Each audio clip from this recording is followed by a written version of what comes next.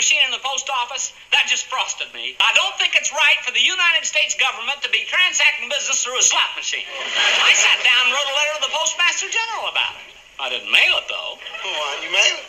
I wouldn't buy a stamp from that machine.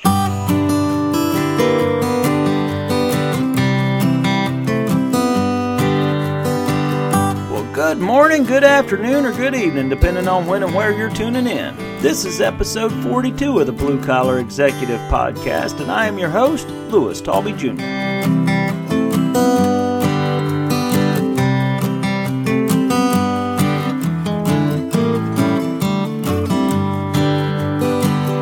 Albert Einstein said, "Imagination is everything. It's the preview of life's coming attractions." Albert took that from Scripture. The Bible says faith is the substance of things hoped for and the evidence of things not seen. So what we imagine or hope for is the essence of what we will receive. Well, I'm hoping for a good episode, so let's go.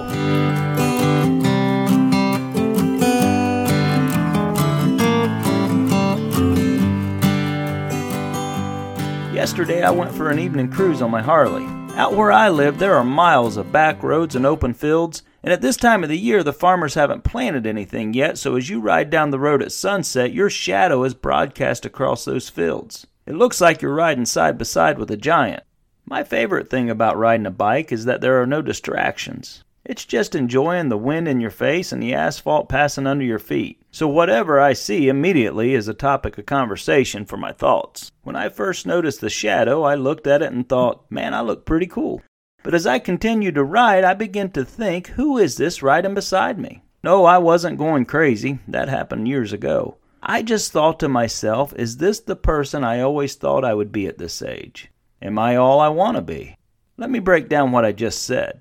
Am I all I want to be? Am I all I thought I would be? See, my want and my thought must align. No matter what I want to be, if I don't think I can be, then I won't. As Henry Ford said, if a man thinks he can or he thinks he can't, he's right. As a man thinketh, so is he. Of course, that doesn't mean you can just think of something and bam, you're immediately changed.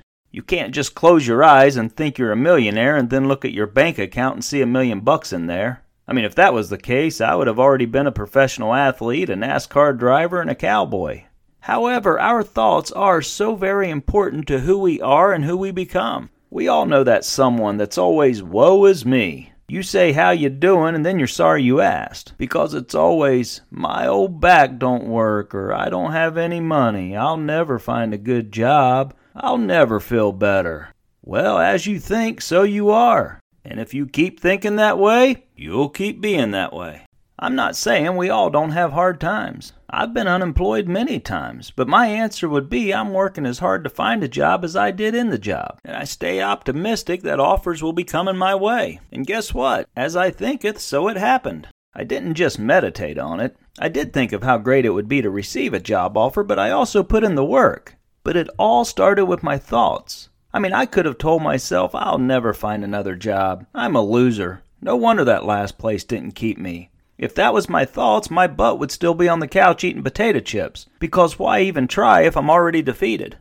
Not only does what we think have consequences on our lives, what we say to others may influence the way they think and have a major impact on their lives. This is especially true with our children or anyone else that looks to us for advice. My dad's way of motivating me to be better was to never tell me I was good at anything, and to only point out my deficiencies. If I mowed an acre of grass, he would look out and only notice the one spot I missed. And when it came to playing music, no matter how hard I tried or worked, he would always point out my mistakes and tell me about better guitar players. I know it sounds like he was just being a jerk, but he wasn't at all. He loved me and wanted me to reach my full potential, and this was the only way he knew to push me to work harder and become better. Now, Mom was the total opposite. She always saw me through those mom eyes, and no matter how bad I was or how much I messed up, she told me I was the best. And she would tell me that when I wasn't around, Dad would brag to his friends about me. So it evened out, but in the back of my mind, I always felt like maybe I wasn't a good guitar player. When I graduated high school, I had planned to go to Nashville. However, I chose a different path for multiple reasons, but one of those reasons was I had a thought stuck in the back of my mind that maybe I wasn't good enough. A friend of mine did go. A friend that I always felt I could play a little better than. So thinking I wasn't good enough, I was very surprised when he immediately got a job playing guitar for Ricky Skaggs. Then he went on to play for Patty Loveless for a few years, and then he was the lead guitarist for Kenny Chesney for 11 years. So needless to say, he was good enough. But he had to think he was good enough first before having the courage and the gumption to make a career out of that. See, it didn't matter who had the better skills between he and I. One of us thought we could do it, and one of us thought we couldn't. And we were both right. So back to this shadow that was riding beside me. As I rode, it continued to project over the fields and roll around the trees and reflected my every move. It was a perfect reflection of how I looked traveling down that highway. You could look at it and see how fast I was going and see every turn I made, but the one thing you can never see is what I was thinking. That's kind of how life is, isn't it? If we look back at our lives, we can see our actions, where we are at, what we have, but we can never see our thoughts. Try watching an old video of yourself without sound. It would be just like me watching that shadow. Just like that shadow had no control of which way that bike turned or how fast it went, our lives is totally dependent on our thoughts. I could have rode that shadow to the dump and displayed it over the mounds of garbage. Or I could have rode it past a beautiful field of flowers. The same can be said for where we take our lives. Our thoughts control it all. Now, of course, God gives us guidance for where we should go, and He's certainly not directing us to the dump. But as I always say, He leaves it up to us to follow His directions or not.